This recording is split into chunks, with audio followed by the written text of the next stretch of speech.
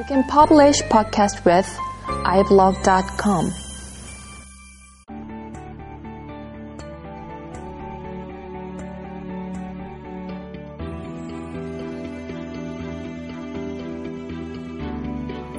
안녕하세요. BIM 다이제스트 45번째 시간입니다.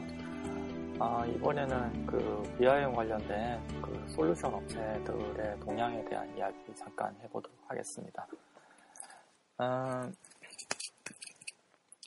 얼마 전에 이제 그 스케치업 트림블이 구입 인수했죠. 아마 그 내용 보셨을 것 같은데요. 관심이 있었으면. 스케치업이 원래 이제 구글에서 계속 이제 개발하고 그래왔는데, 이거를 이제 트림블로 팔았죠. 시너지 효과를 얻기 위해서 아무래도 그 트림블이 이제 BIM 쪽으로 또 전개를 하고 있으니까, 스케치업이 이 회사에 가면 좀 더 이제 성장하지 않을까, 이런 어떤 컨센서스가 있었던 모양이에요. 들리는 얘기를 들어보면. 이 트림블이라고 이제 처음 들어보신 분들이 꽤 있으실 건데요. 트림블은 상당히 유명한 세계적인 측량기기 제조업체입니다. 트림블 같은 경우에는 매출액이 한 1조 8천억 정도 한다고 하더라고요. 2011년도에요. 네, 상당히 큰 회사고요. 한 30년 정도 아마 되었나요? GPS 관련된 부분들은 거의 이제 독보적인 영역을 가지고 있습니다. 오토데스크도 이제 BIM 쪽으로 전개를 하고 있지만, 트림블 같은 경우에는 하드웨어를 베이스로 해서, 엔지니어링을 베이스로 해서 진행을 하고 있기 때문에 좀 더 이제 시공 쪽하고 좀 관련된 BIM 접근이 상당히 이제 좀 강하고요. 필드빔이라고 하죠. 현장의 BIM 쪽에 필요한 어떤 테크닉 같은 경우에는 거의 이제 상당히 막강하지 않을까. 모든 이제 프로세스를 다 가지고 있다라고 할 수 있죠. 하드웨어하고 소프트웨어하고 다요. 네, 그런 업체라고 할 수 있습니다. 이 회사는 테클라도 이제 인수를 했죠. 테클라 인수할 때 이병혜 교수님 말씀으로는 상당히 이제 좀 경쟁이 치열했대요. 내부적으로 테클라 중간에 놔두고. 근데 테클라에 있던 CEO 분이 이제 보실 때의 조건이 너무나 좋아서 뿌리치기 어렵다고 하더라고요. 트림블의 조건이. 하여튼 그런 식으로 해서 이제 트림블이 테클라도 인수를 했죠. 그리고 또 인수한 게 필드빔 쪽으로 좀 유명한 멜로디언이라는 소프트웨어 개발사가 있습니다. 멜로디언 시스템이라는 회사인데, 거기에 이제 프롤로그라는 프로그램이 있습니다. 필드빔에 관련된 모든 솔루션들을 다 개발을 하는 회사인데, 벨라하고 좀 유사하다라고 할 수 있죠. 근데 벨라 같은 경우에는, 벨라 시스템 들어보셨나요? 벨라 인터넷에 유튜브에 쳐보시면 벨라 나옵니다. 필드빔 벨라 이렇게 쳐보시면 나오는데, 벨라 같은 경우에는 현장에 대한 어떤 공정 품질에 관련된 부분들 체크리스트로 체크를 한다든지, 그거를 이제 웹 서비스 개념으로 사스 개념으로 이제 서비스를 받으면서 돈을 내거든요. 지급을 하는데, 그게 다 이제 서버에 쌓이는 거죠. 체크할 때마다 서로 공유가 될 수 있도록. 그리고 다양한 어떤 포맷, CAD, BIM, 포맷 이런 것들 다 이제 뷰잉 가능하고, 뷰잉할 때 특정 부분 애노테이션에서 이 부분은 이제 잘못됐으니까 좀 수정해 주세요. 이런 식으로 이제 팀원들한테 어떤 특정 사람들한테 날릴 수도 있고 이런 시스템인데, 프롤로그 같은 경우에는 이게 이제 프로젝트 관리까지 같이 연계돼서 이제 아주 좀 디테일하게 많이 들어갑니다. 그래서 어떤 필드에 관련된, 현장에 관련된 모든 정보들을 인포메이션을 매니지먼트 할 수 있도록 그렇게 시스템이 짜여져 있어요. 멜로디언 프롤로그라고 해서 쳐보시면 사이트에 들어가실 수 있습니다. 벨라에 비해서는 좀 복잡하게 보입니다. 그런 이유로.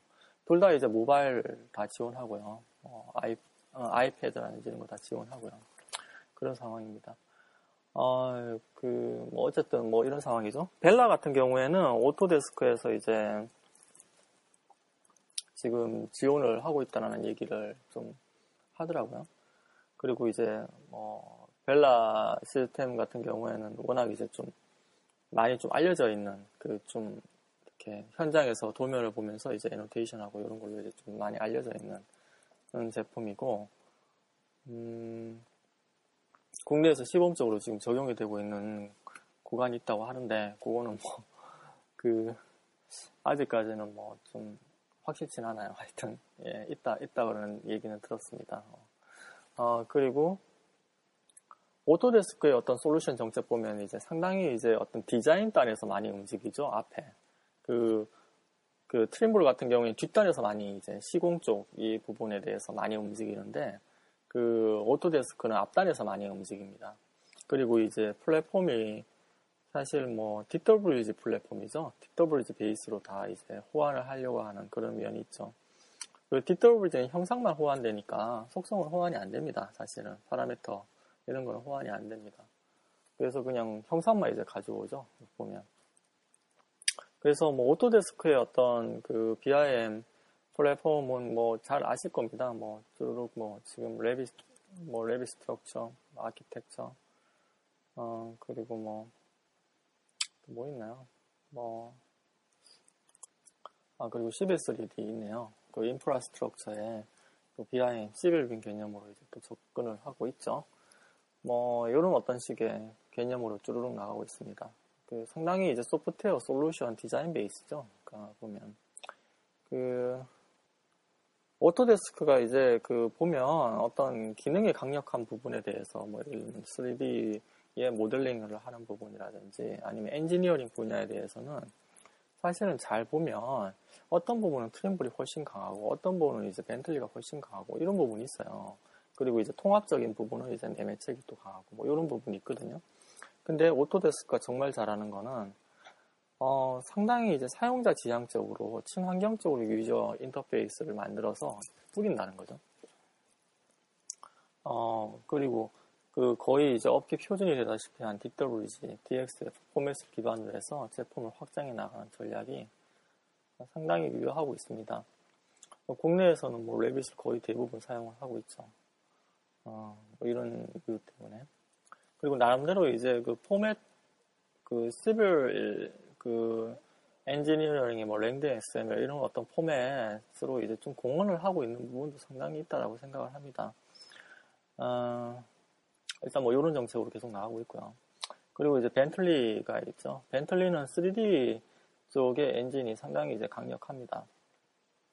그래서 뭐 아까 이제 얘기했던 거에 대응되는 솔루션들이 각각 있어요.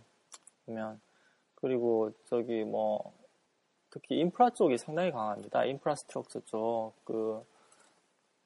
벤틀리의 강점은 오토데스크 솔루션에 비해서 대용량의 데이터를 아주 이제 가볍게 처리한다는 거죠. 예를 들어서 이제 포인트 클라우드를 한다고 했을 경우에 점 데이터 있지 않습니까? 라이다를 이렇게 쭉 이렇게 리버스 엔지니어링 센서링을 해서 취득을 한 걸 가지고 뭐 오토데스크에서 이제 돌린다고 하면 상당히 이제 좀 버벅거릴 겁니다. 이게 용량 사이즈가 100메가, 200메가 이렇게 올라가 버리면 벤틀리는 아주 쉽게 돌아가요. 제가 느낀 거로는 벤틀리는 아키텍처 자체가 다르다라는 걸 많이 느꼈고, 오토데스크는 솔루션이 대부분 이제 메모리로 다 띄워서 작업을 하거든요. 그러다 보니까 중간에 뭐라고 해야 되나요? 그냥 파일 오픈하고 그냥 작업하는 거죠. 그냥 벤틀리 같은 경우에는 필요한 부분만 파일을 올리는 그런 어떤 페이지 기반이라고 알고 있습니다. 그러니까 페이지를 여러 개 놔두고 데이터를 쪼개놓은 다음에 필요한 페이지만 올려서 작업하고 내리고 이런 식으로 이제 작업을 하는 거죠. 그래서 인프라스트럭처 인노드 같은 시스템 같은 경우에는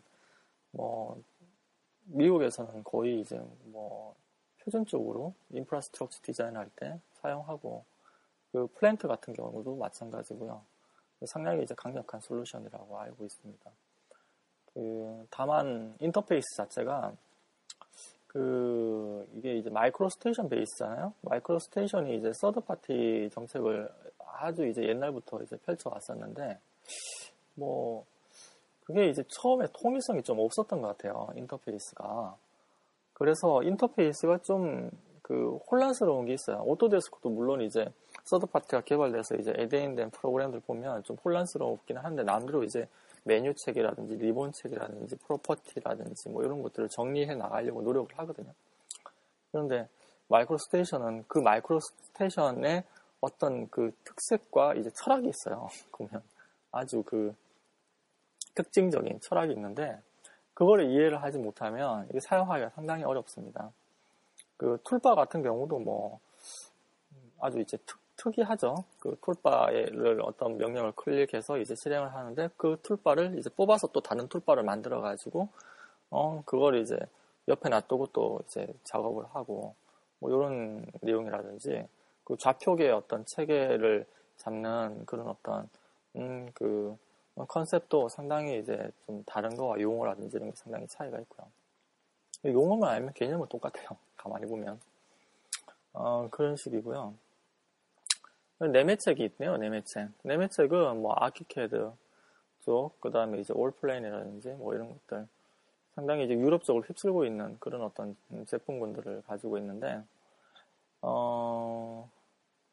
제가 이제 올플레인이라든지 이런 거 사용해 본 적은 없어요. 아키캐드는 좀 이렇게 뭐 안에 이제 리버스 엔지니어링 하면서 이제 많이 뒤져보긴 했는데, 특징이 올플랜 같은 경우에는 일단 제가 뭐 자료라든지 뭐 이런 어떤 동영상이라든지 이런 걸 보면 느끼는 게, 상당히 이제 통합적으로 이제 진짜 정보의 상호 운용성이 어떤 것인가를 이제 보여주는 그런 어떤 솔루션이라는 느낌을 많이 받습니다.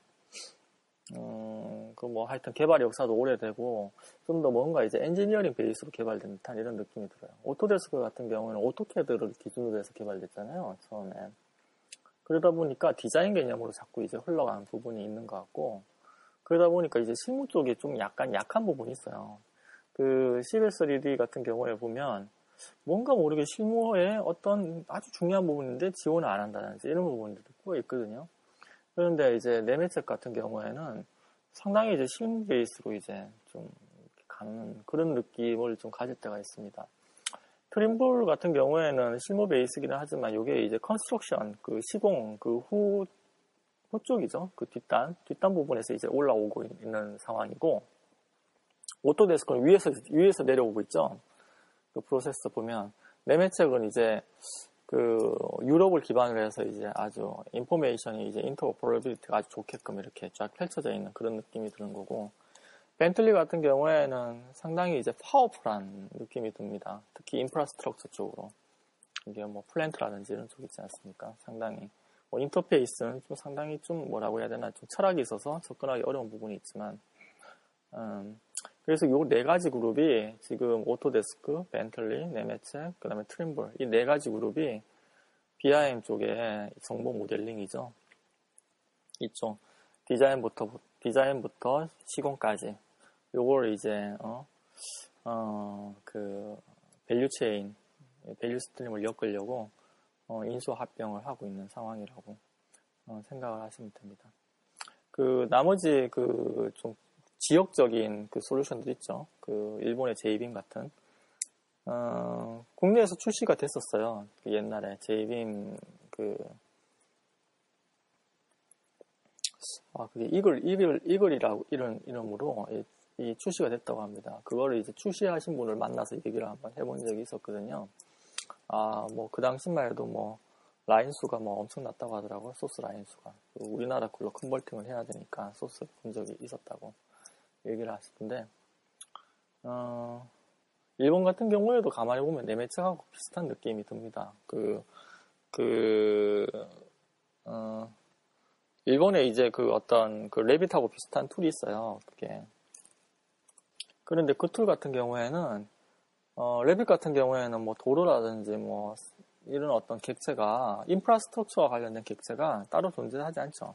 근데 제이빔 같은 경우에는 도로를 인지를 해서 거기에서 사선 체크를 한다든지 이런 기능이 있다고 합니다. 그분 말씀으로는. 그 일본 쪽에 어떤 사이트를 뒤져야지 나와요. 이게 잘 안 나와요. 그 구글 사이트에서 뒤지면. 그때 이제 시연하는 부분을 제가 봤는데, 뭐, 조명의 이제 조도 같은 그런 어떤 관련된 부분들을 실제로 그 라이트 픽처에 다 입력이 되어 있어요. 그리고 그 픽처는 제조업체에서 제공을 해줍니다. 라이브러리로. 어떻게 보면 이제 레빗보다 더 잘 돼 있는 거죠. 레빗은 사실은 그 정도까지는 안 돼 있거든요, 사실은.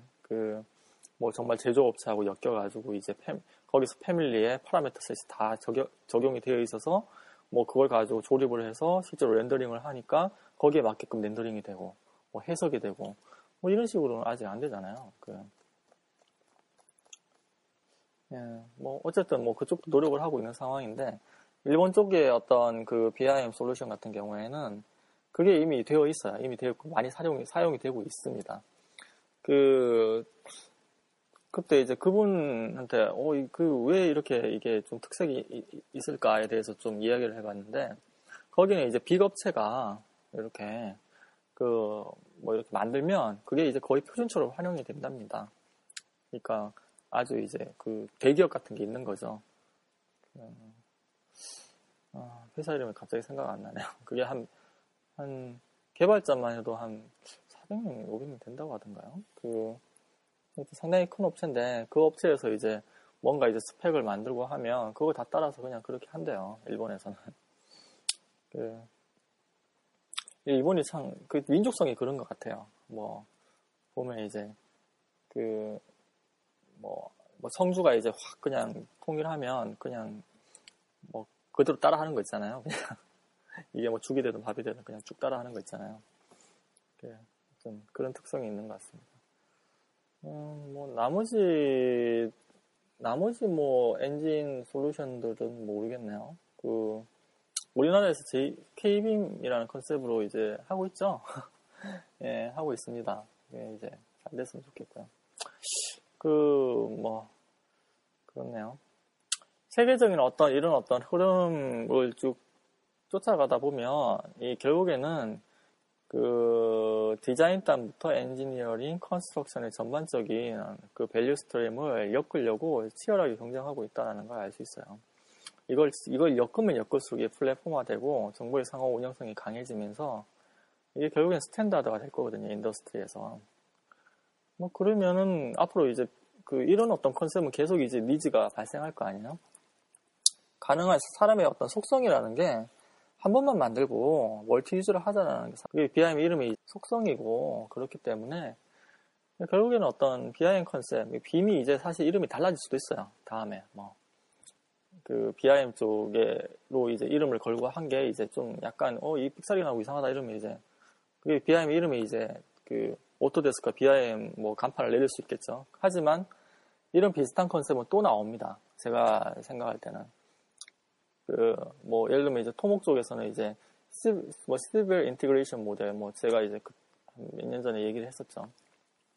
이 개념이 이제 또 나올 수도 있고요. 예를 들면 VDC라는 개념이 또 이제 지금 따로 또 이렇게 얘기되고 있지만 그건 이제 콜래보레이션에 어느 정도 인볼브된 그런 어떤 개념인데 그런 어떤 VDC에 대한 개념들 이런 것들은 계속 우후죽순격으로 계속 이제 서로 경쟁하면서 올라오거든요.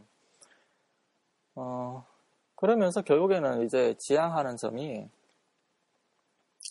어떻게든 이제 정보를 이제 재활용하고 상호 운영하고 이제 원소스 멀티 유즈를 하면서 그 다음에 이제 콜래보레이션을 하고 그 다음에 디시전 메이커를 빨리 하고 코스트를 줄이고 생산성을 높이고 품질을 좋게 하고 이런 컨셉이죠. 그게 제조업에서 이미 있었던 내용이죠. 이게 건설 쪽에서 이런 부분이 전개되는 그런 어떤 컨셉으로 계속 촉진될 것 같습니다. 예, 좋은 하루 되시고요. 주말 잘 보내시기 바랍니다. 감사드립니다.